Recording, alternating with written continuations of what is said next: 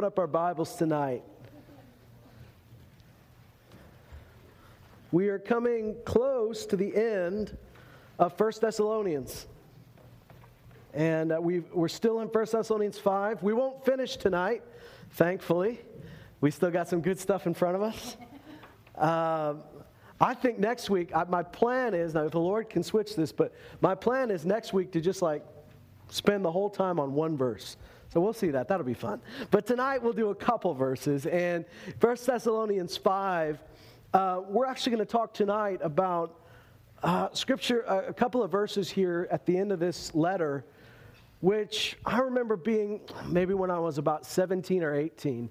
This became such a big statement for me, such a big revelation for me. And it wasn't anything out of the ordinary that I had to climb a high mountain and answer 3 riddles to get. It wasn't like this great revelation, but it was a big revelation to me that God was starting something and God was finishing something in me.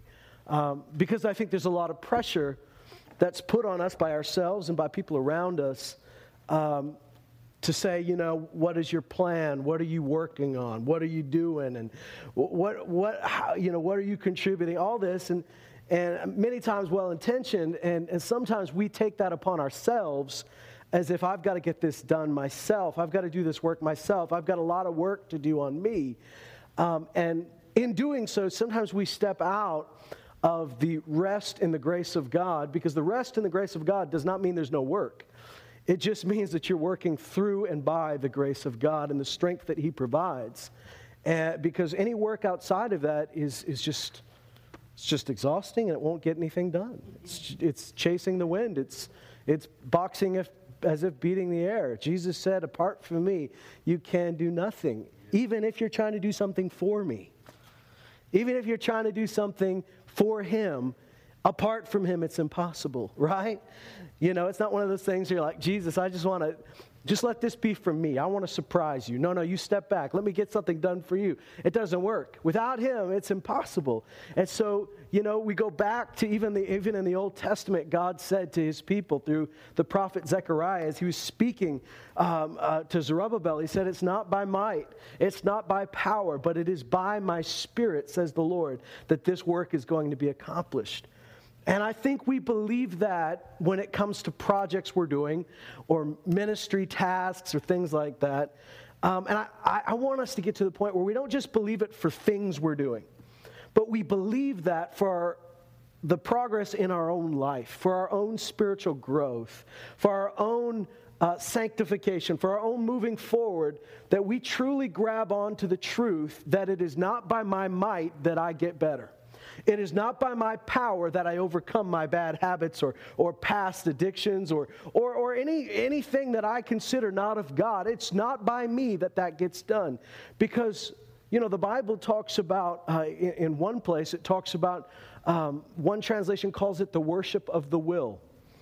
The idea that, and it talks about, bodily discipline having some profit, but it's not the same as what God wants to do through you. And, we're talking about will worship, and that may sound weird to you, and that might sound like a non-biblical phrase, but it's in there.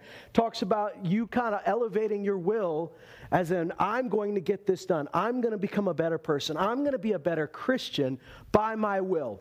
I'm going to just really, really try hard to stop doing this and to start doing that. But whatever you're trying to do through your own will, your will's involved. But if it's your willpower that you think is getting it done, if it's your willpower that you're putting all the weight on, all you will end up doing is strengthening your own will and strengthening the flesh. You can't beat the flesh by the flesh. Does that make sense to you? You can't overcome the flesh by the flesh. Martin Luther, when he first really grabbed hold of that foundational Christian belief that it is by grace through faith alone that we are saved. And so in his Latin Bible, he wrote in the center column, soli, alone, by faith alone. And of course, you know he went head to head with the Roman Catholic Church, nailed 99 Theses on a wall, on a door, and said, you know, these are some issues I have with you. And one of the main issues that he had was this idea that you could work your way or buy your way into heaven. Martin Luther, in that time, I mean, they would sell indulgences that, you know, if you can give some money to the church, then you can get one of your relatives out of purgatory or hell. He would have been part of a monastic order that encouraged you to walk and crawl upstairs on broken glass, to demonstrate your holiness and to enforce your own holiness. Like, these are the people that would self-flagellate. Maybe you've heard that phrase, self-flagellation, that beating yourself up, right? They literally beat themselves up. When they'd have a sinful thought or they'd step out of line, they'd take a whip and whip themselves and try to, through that, discipline themselves out of their sinful thoughts and their sinful ways. And, of course, that's ultimately, you're helpless, right? I mean, you could keep doing that, but all you're doing is trying to defeat the flesh by the flesh, and there's no power in it. But if we can step into God's work in us, if we can receive His work in us, if we can open ourselves to His work in us, we understand that He started a project when we got saved, and He's going to finish the project. It's His work in us that's going to stand the test of time. In fact, the Bible says, whatever is born of God overcomes the world. John wrote that when the church was wondering, how are we going to overcome? What if we listen to the wrong preacher, right? What you guys are talking about Antichrist. You're talking about false teachers. What if we accidentally listen to them and believe them? And he says, you'll know the truth because you've got the Holy Spirit in you. You'll know the truth because the fruit will be there. And he says this, don't worry, you've already overcome the evil one. Because this is the victory that overcomes the world. Whatever is born of God overcomes the world. And this is the victory that overcomes the world, our faith. Why is it our faith? Because our faith is in God, right? Our faith is our reliance on Him. So you'll overcome when you fully learn to rely on the God that saved you to start with.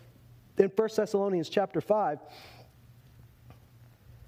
we left off with an encouragement to the church to abstain from every form of evil. Right? So he's giving them a command. Hey, stay away from every form of evil.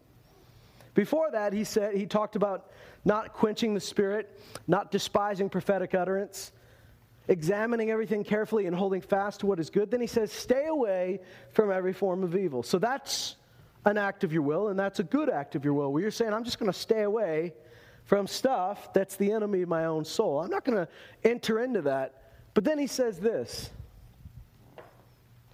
He says in chapter 5 and verse 23, now may the God of peace Himself sanctify you entirely, and may your spirit and soul and body be preserved complete, without blame at the coming of our Lord Jesus Christ. Faithful is He who calls you, and He will also bring it to pass. That's a wonderful prayer, isn't it? Now he started with a command, then he gave a prayer, and then he gave you a promise. The command was stay away from evil. The prayer was may God Himself sanctify you entirely.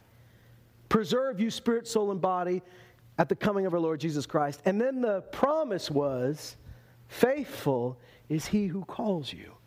Faithful will He be to bring it to pass. There's a lot of verses that deal with this coming of Jesus and the presentation of His bride, pure, holy, spotless, blameless. It's all through the New Testament. And all through the New Testament, when He talks about presenting us blameless and spotless before the Father, He always ties it to His own faithfulness. He always ties it to His own work. He doesn't say, guys, you better get to work because when I present you to the Father, I'm not presenting a haggard bride. I'm not presenting a dirty bride. So you better get working on yourself so that I'm not embarrassed on that great day. He doesn't say that. He ties it to His faithfulness. You're going to be spotless because I'm faithful. You're going to be blameless because I'm faithful. You're going to be worthy of presentation because I'm the one that cleans you. Amen. Isn't that good? Does it give you a bit of relief? Yes. You know, I mean, there's a lot of people terrified about the coming of Jesus. And I'm talking about Christian people. Terrified about the day that Jesus returns because they felt, what if I'm not ready? What if I'm not ready?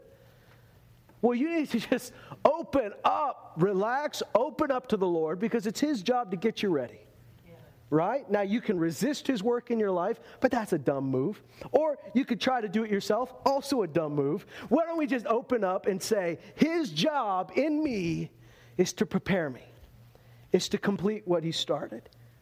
Now, thank God, there's more than one aspect to that. We know that when we were born again, we were justified, right? Past tense, we were justified in it.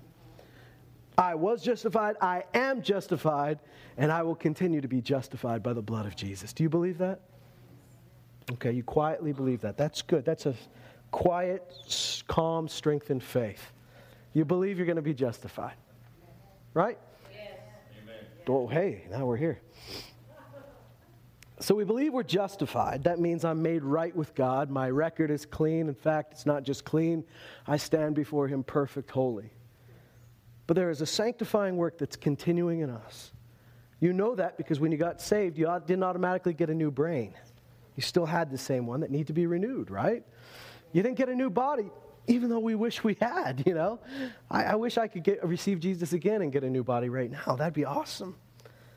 But we kept the same body, we kept the same brain. There was a work in us. And I hope everybody here can say you're further along now than you were when you got saved. Yeah, right? I hope so.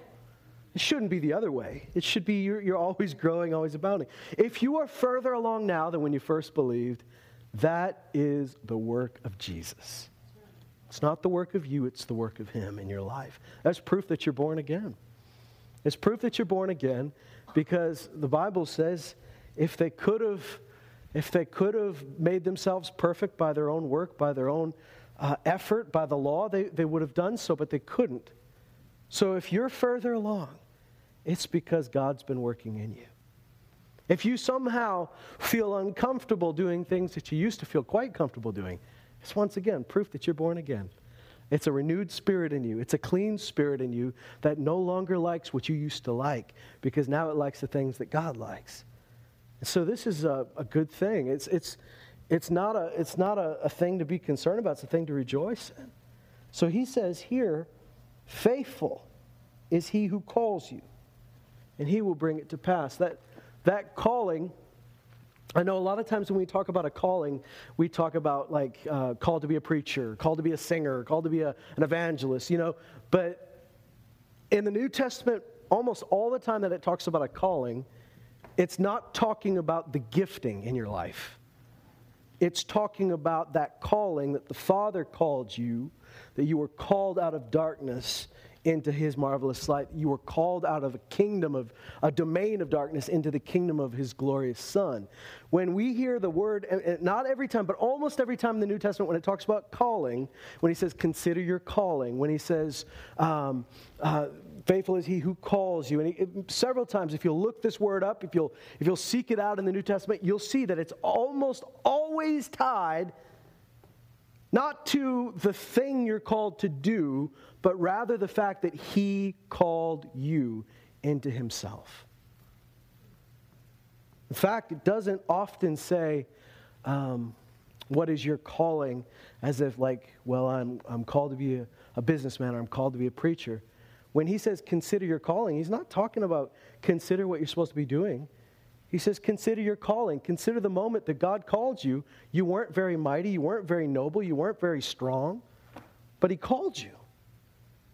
We need to consider that we have been called by God. Exactly. Chosen, set apart. That when I grew up, a lot of people will say, well, when did you first hear the call? And they were talking about a call to ministry. And there's nothing wrong with that, but scripturally, when we talk about the call of God, Him calling us, it was Him choosing us to be part of His kingdom, part of His family. It was the fact that we've been called into His kingdom. So when He says, faithful is He who calls you, it's not wrong to think of this in a ministry context or a purpose context, but it actually is a lot more foundational than, you know, I'm called to be this or I'm called to be that. When He says faithful is He who calls you, it's talking about that initial call that you've been called to be His child. That's where it begins. And so when we say, how do I know that I'm going to be who he wants me to be? How do I know that I'm going to do what he wants me to do? How do I know that I'm going to become what he's made me to become? The question is this: did he call you? Right? Like, did Jesus call you? And if anybody says, I don't know, then you need to look around and say, well, why in the world am I here right now? I mean, I look back at your life and look where you came from and look where you are. Yes, he did. If he hadn't called you, you couldn't have been saved. Now, is there anybody on the planet he didn't call? I don't believe so. I believe he opened up his arms. I believe he put the invitation out to all of us. But he knew beforehand who would say yes. He knew who would say no. The invitation's up to us. We can respond, but we have been called by God. Holy and beloved. We've been called, we've been chosen, we've been set apart. And so faithful is he who calls you. If you're born again tonight, you've been called. And if you're born again tonight, God started something in you, and it started with his call. And it'll end when you see him face to face. When I say end, I just mean it'll be brought to a completion. Faithful is he who calls you. He will also bring it to pass. I love that he starts this section out by saying, may the God of peace himself sanctify you entirely.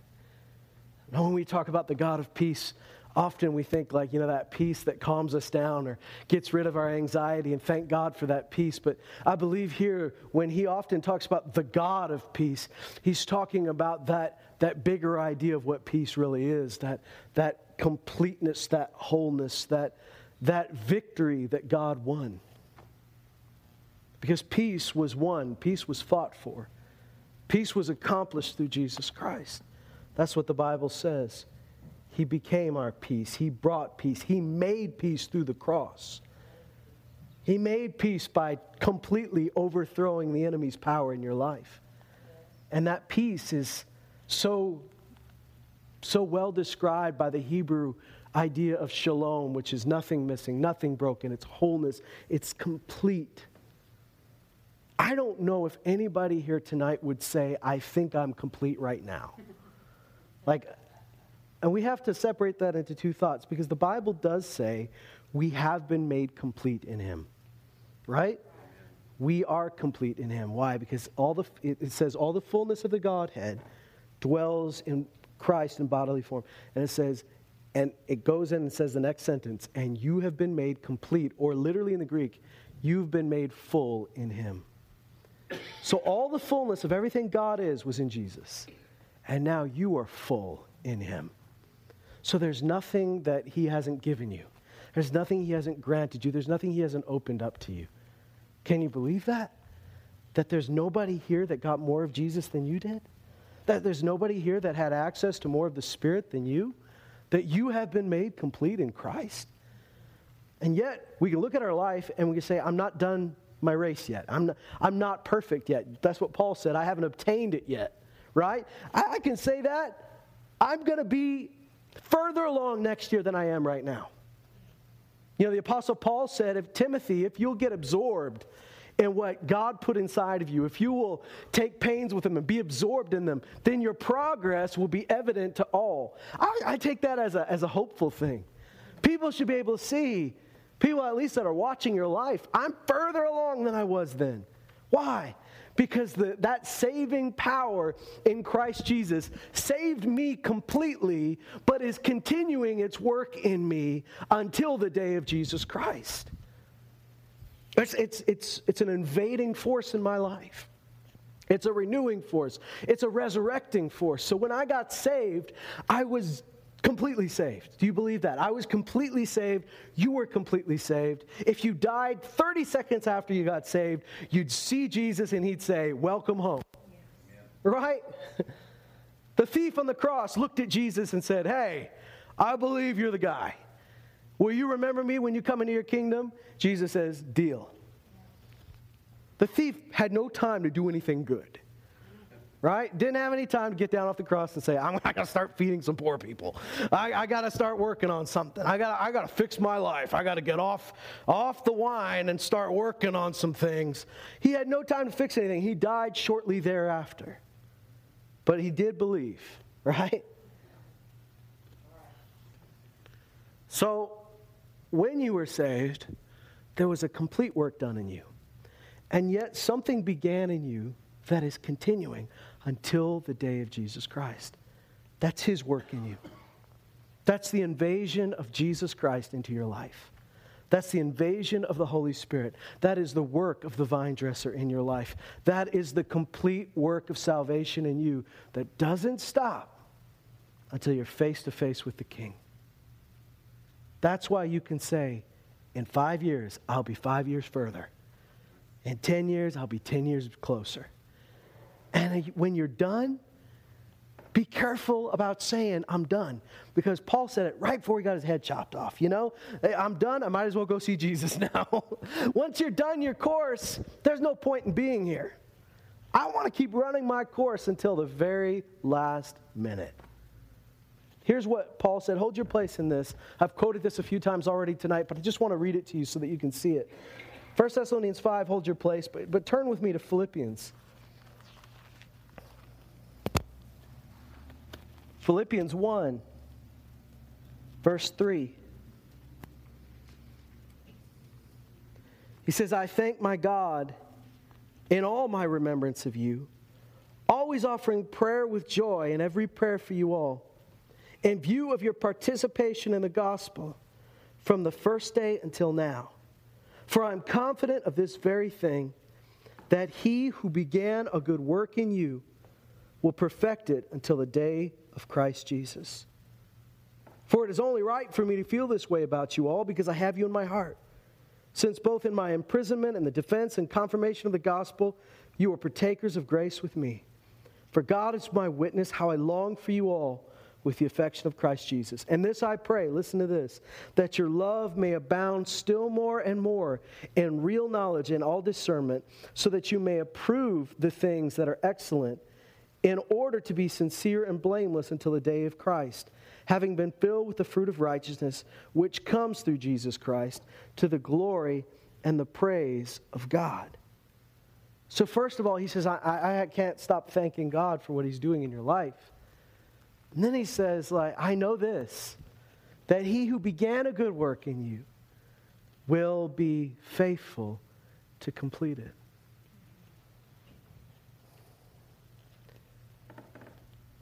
So the reason you can believe that I have every right and every expectation that I will continue to grow until I see Jesus face to face is that he is faithful. He that began a good work in me will be faithful to complete it. Until when? Until the day of Jesus Christ. It doesn't say until he's finished.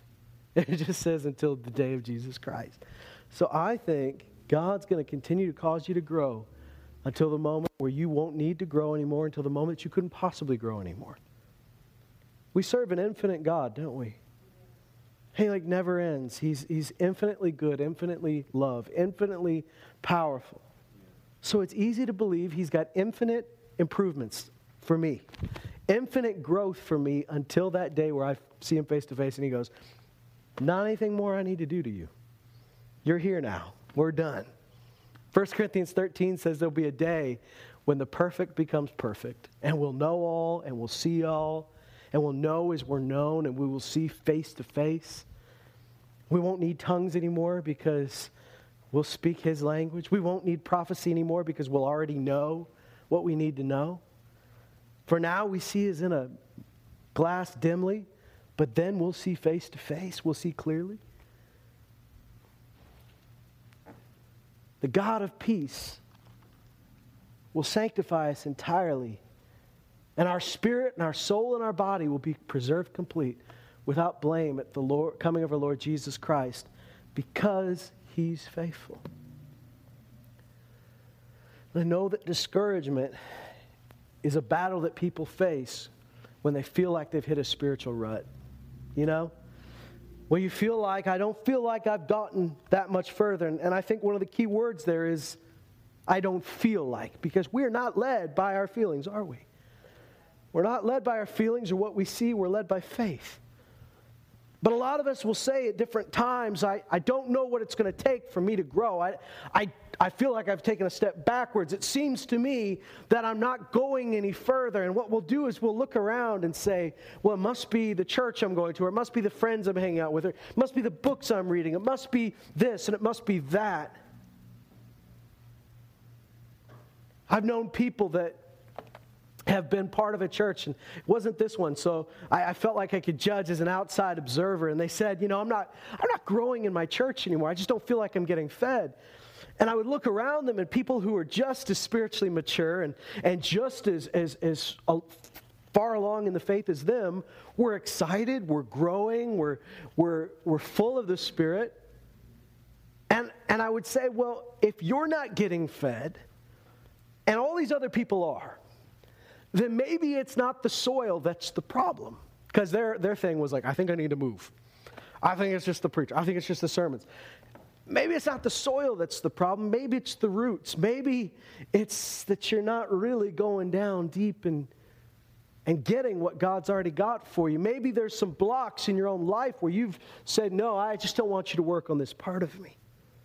I had a conversation only a week ago with a young person that was talking about this one area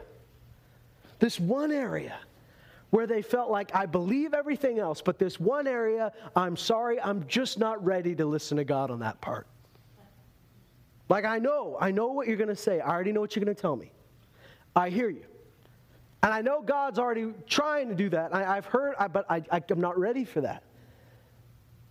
And in this person's mind, they thought, if I'm listening to God in all these other areas, if I'm open to God in all these other areas, then in that area, I can say no, and I'll get to it later. God, I know you're trying to work on me. I know you're trying to talk to me. God, you've confirmed it, but I'm just not ready for that. So can I just put that aside, and can you just do all this other stuff that I like over here? I love your presence. I love you working on my life. I love you teaching me things. Not in this area, though. Not ready for that.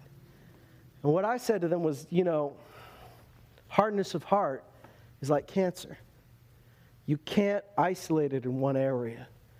It always spreads. You see, all God's asking of you is that you remain open and by faith walk in the grace that's already there for you. That grace of God that not only saved you, but causes you to be like Jesus, empowers you to grow, empowers you to be transformed. I believe that God won't do this against your will. You can have a different belief, but this is my belief. I believe that God won't force you to be like Him without you saying, I want to be like you. Maybe we don't know what that means. I know I said I want to be like Jesus before I knew all the things that was going to entail. Maybe I wouldn't have said it so quickly. But it's been good. And I've got a lot further to go. But God's not going to force you against your own will. I know some people would say He does, but I have a problem with that thought because I look throughout the Bible and see how these writers of these letters urge the believers to soften their heart to God, to repent, to obey, to walk in it, to open themselves up to God. If that were the case, that God was just going to make you do what He wanted you to do and make you into who He wanted you to be, no matter what you did, I don't think we'd ever need to read the Bible, right? We just lay in our bed and we'd slowly become more like Jesus against our own wills, right? Jesus had to say, follow me, and some people just said no. He didn't grab them by the ear and say, oh no, you will follow me. And yet, listen to this, they had to say, yes, I'll follow you, but He even asked them, remember, He said to His disciples, you want to leave? And they said, no, we don't want to leave. I mean, where else would we go? Where else would we go? You have the words of eternal life, which I know I've said this before, but that implies to me that they're like, if there were somewhere else, we would go somewhere else. Seriously, Jesus, do you actually know somewhere else we could go? But no, we can't go anywhere. We're with you. And so I bet at the end of their time with Jesus, have you had guys like Peter that said, Lord, I'll never deny you. I mean, I'm with you. We're ready to go to death with you. And when Jesus prays that prayer at the end in the garden in John 17, he doesn't say, I have 11 good men that stuck with me. Thanks God for sending me such strong men that stuck with me. Do you know what he said? He said, I kept those 11. I kept them. I kept them. I kept them in your name. I kept all of them, all 12 of them except for the one that was the son of perdition, so that the prophecy may be fulfilled. So Judas. But I kept the 11. The ones you gave me, I kept them. What if you had overheard that? I mean, because obviously the disciples, somebody found out about that prayer because they wrote it down. Right? Now, I think they were all asleep at the time, but maybe Jesus said, by the way, this is what I prayed for you. I don't know if John was sneaking around over eavesdropping, or I don't know how that worked, but they found out what he prayed. And I imagine maybe one of them would say, hey, you kept us? Everybody else left. We stayed. Shouldn't we get credit for that? We're the ones that stuck with you. Even Jesus said that. You're the ones that stood by me in my trials. And yet, when he's having a one-on-one with his Father, he's taking credit for it. Because he deserves the credit for that. And I think that should give you some hope. And at the end of your life, when you stand there and you've stayed true, and you've stayed faithful, and you get that well done, good and faithful servant, isn't it good news that at the end of your life, when all that happens, you'll get the reward, but Jesus will get the credit? That's good news to me. You know why that's good news to me? Because that assures me that that's going to happen. Because he's faithful. He's faithful. We need to believe that. I'm going to grow because he's faithful. I'm going to become more and more like Jesus every day because he's faithful. I'm going to overcome the things that have bound me in the past because he's faithful. I'm going to be more and more like him, more and more pruned, more and more sanctified in his nature, in his likeness every day, because my spirit already looks like him, but my mind's going to start to think like him. My body is going to be submitted to my spirit, just as his was, because he's faithful. Faithful is he who called me, and he will bring it to pass. Paul said something in 1 Corinthians 15 when he was proving the resurrection of Jesus. He said, I'm the least fit to be called an apostle because I persecuted the church. He said, but by the grace of God, I am what I am. So he didn't have a problem saying I'm an apostle. He said, I didn't deserve the title, and if you were to use my own standards against me, you probably could say, you should not be an apostle. But he said, by the grace of God, I am what I am. It's hard to say that without picturing Yosemite Sam, isn't it? By the grace of God, I am what I am. If you didn't picture it before, now you are, so I'm sorry. By the grace of God, I am what I am. Then he says, and his grace toward me did not prove in vain, for I worked harder than all the other apostles. That seems weird that he'd throw that in there. He's saying, listen, guys, it wasn't just that the grace of God said you're an apostle now, and that was the end of the story. He said, I had to choose. I'm going to step into this. I'm going to press into this. But then he said, but it wasn't me working. It was the grace of God working with me. So you play a part in this, don't you? You play a part in this. Am I going to be more like Jesus today? When he says, abide in me and I'll abide in you and you'll bear much fruit, that sounds really good to me. I like that. That image of because I'm the vine, you're the branches, and then he goes, and my Father is the vine dresser. That's the part where I go, wait, hang on. Who's cutting what? The Father's the vine dresser. Exactly what is he going to prune? Jesus goes on to say, you're already pruned, you're already cleaned because of the words that I've spoke to you. His word is going to prune me. His word is going to clean me, isn't it? Because it says that in Hebrews that the word of God is a sharp, two-edged sword. And it pierces and it divides between my soul and my spirit, between joint and marrow. It's able to judge the thoughts and intentions of my heart. And you know what? When you first come into the kingdom, you don't want anybody judging your thoughts. You don't really want anybody judging your intentions. We've been so soaked in the spirit of our culture, which says this: the best thing you can do is be yourself, right? Just be you, you be you, you do you. Like that's the highest form of satisfaction in our culture. Being yourself, doing what you want to do, expressing yourself. And if you're a 5-year-old that says, I think I'm a unicorn, parents, you should let your child be a unicorn. Right? That's the highest form of expression, is self-expression. But Jesus showed us what humanity should look like. The highest form of expression was not self-expression, but God being expressed through him. The Father being expressed through him. And guess who the Bible says was the gladdest person that ever walked the planet? Jesus Christ. You go tell somebody, you know how to be the happiest, most joyful person in the world? I've got the secret. Oh, you do? It's not what you have. It's not what you've earned. It's not what people think of you. The way to be the gladdest, most joyful person the world's ever seen is to completely throw your will out the window and pick up God's will for you. And to express his glory to the world. Because that's what Jesus did. And the Bible says he was anointed with the oil of gladness above everybody else. People will look at you and say, you're a religious nut and you're wrong. And yet we look around and we see the people that have tried the other way and they're not happy. Right?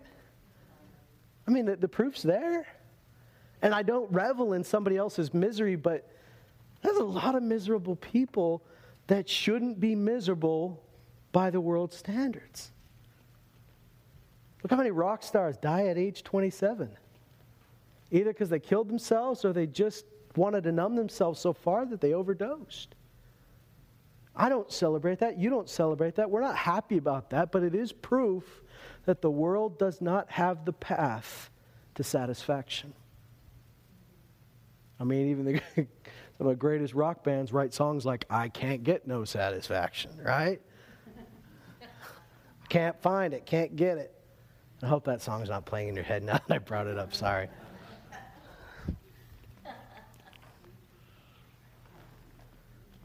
So you're like walking through the grocery store.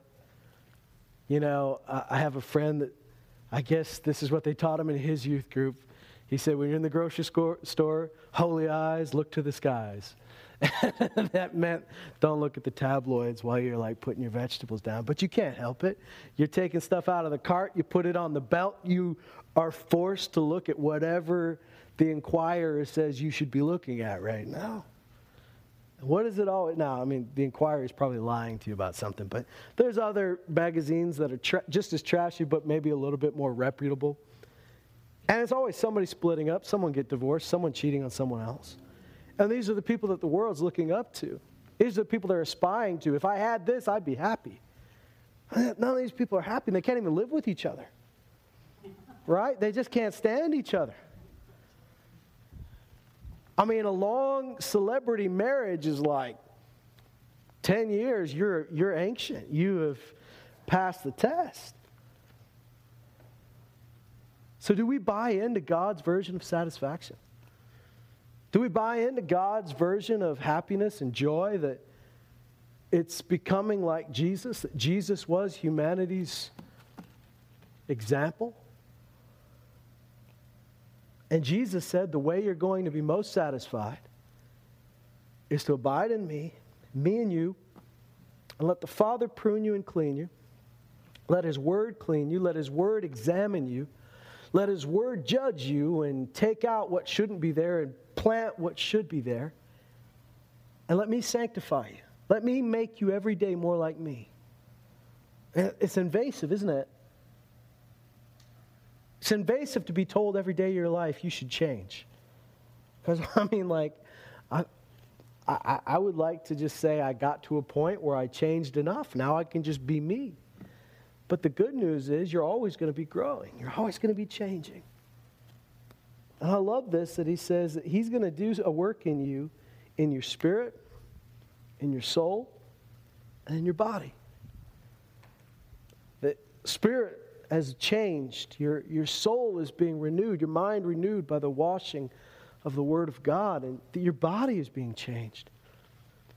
Because it was our flesh that ran our life before. And now our body can be a tool for God. What does the Bible say? Let your members now that were instruments of sin be now instruments of righteousness. I think people just want to totally kill off the part of them that works so hard for the devil. I think they just want to say, like, man, I wish this wasn't an issue, like Jesus said. You know, if your eye is causing you sin, pluck it out. You know, if your hand is causing you sin, cut it off. And he didn't literally want you to do that. But the great news of the gospel is this, that when you become saved, God's going to use every part of you for His kingdom. And that part of you that used to be your greatest enemy, the part of you that used to be your greatest downfall, is now an instrument for the kingdom of God, an instrument for righteousness. So it's not just about controlling my hands and keeping them from evil, controlling my eyes and keeping them from seeing things they shouldn't see, controlling my mouth and my tongue, which is a restless evil, the Bible says, and keeping it from saying the wrong thing. All of these things, through the sanctifying work of Jesus Christ, become the greatest tools of Jesus in your life. Now your hands are used to heal. Now your eyes are used to see what God wants you to see. Now your tongue is used to bless instead of to curse, and to speak life instead of speaking death. That's what sanctification means. It means that God's going to take every last thing that the devil corrupted and make it right again. You will be redeemed. You have been redeemed.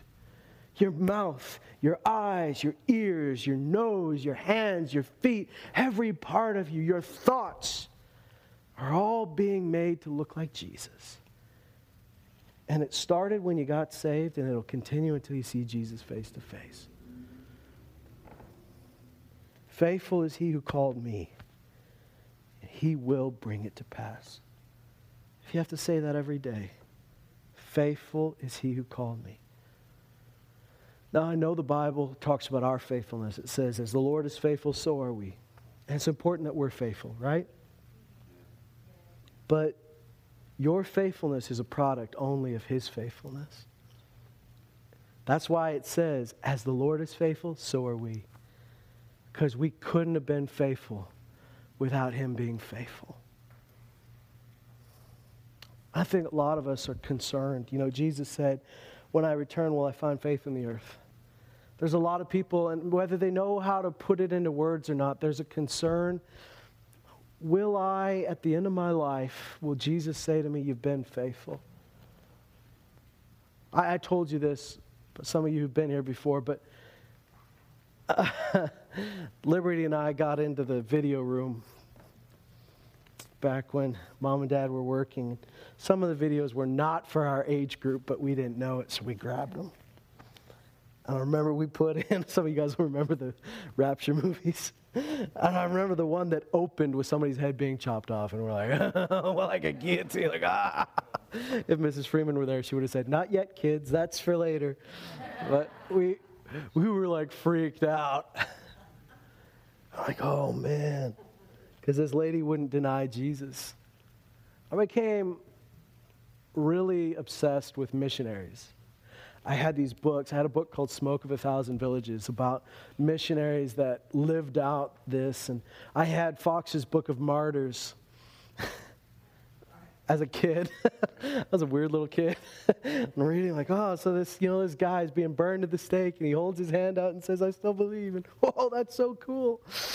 But the problem is that I was like preparing myself like, maybe I'll have to face death. And I could take a quick bullet to the head.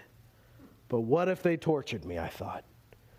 So some of you have heard me tell this already, but I would take like pliers just stick it to my finger and squeeze. How much can I endure? How much can I endure? How much can I endure?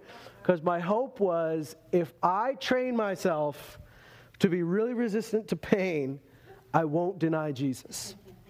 And I read these books. And I believed I was going to go up in the rapture. I wouldn't face the tribulation, but I still read books about people who were in the tribulation, and they were being forced, deny Jesus or get your head chopped off. And they said, I won't deny Jesus, so they got their head chopped off. I'm like, ooh, would I pass that test?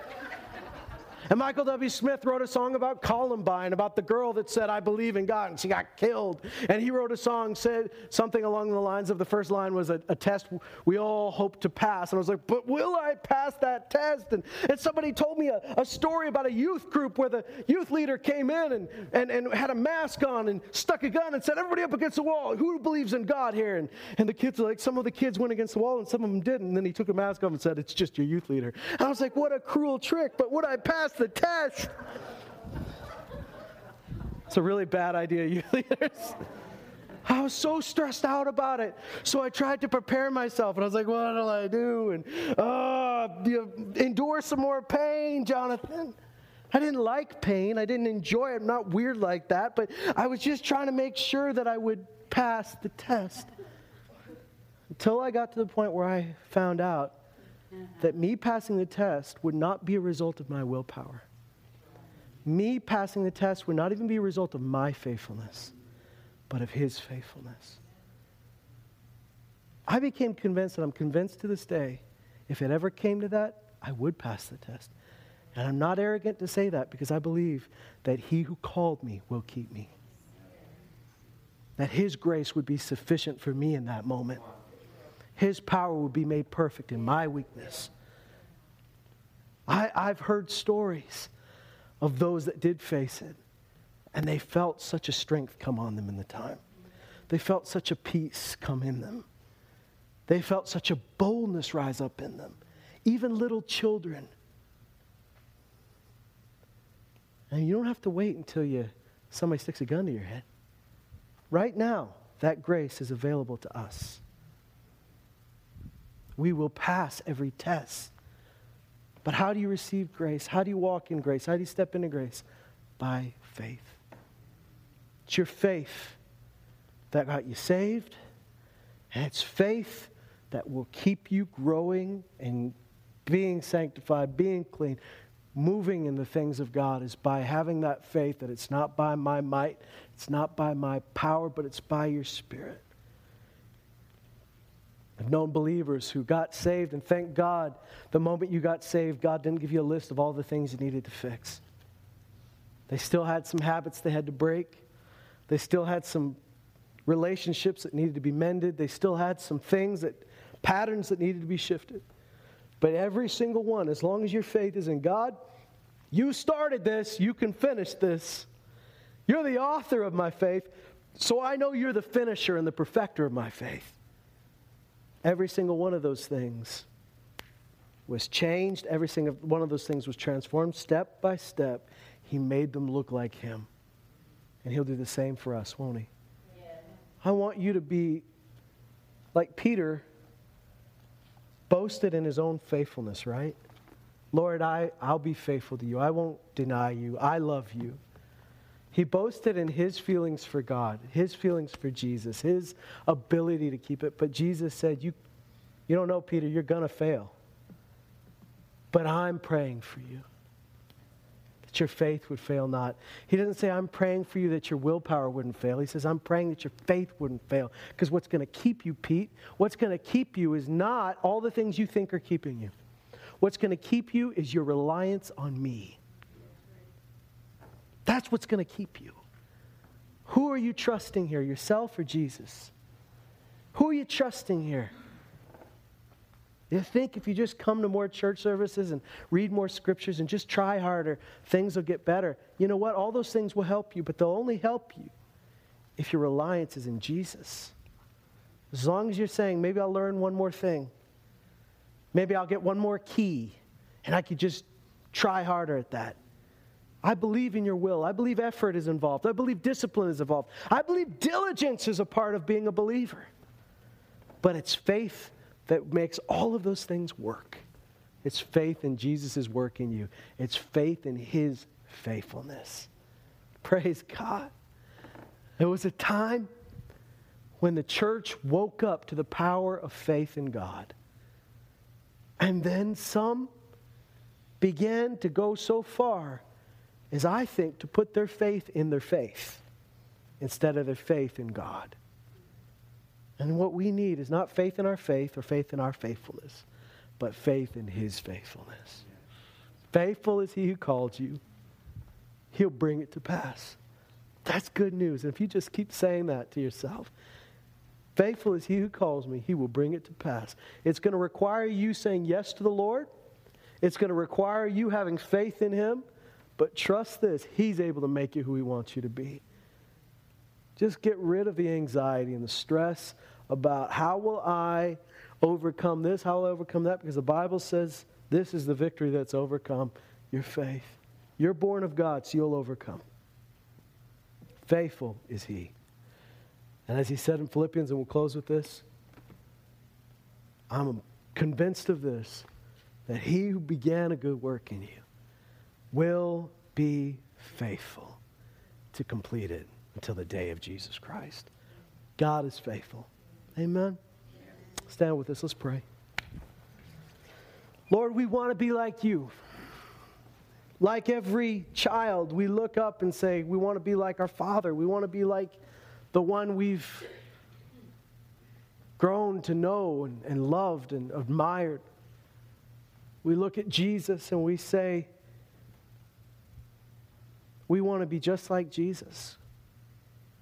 We're so thankful that You said that's not a pipe dream. That's not something that's too far. That's exactly what You desire for us, to be conformed to the image of Your Son.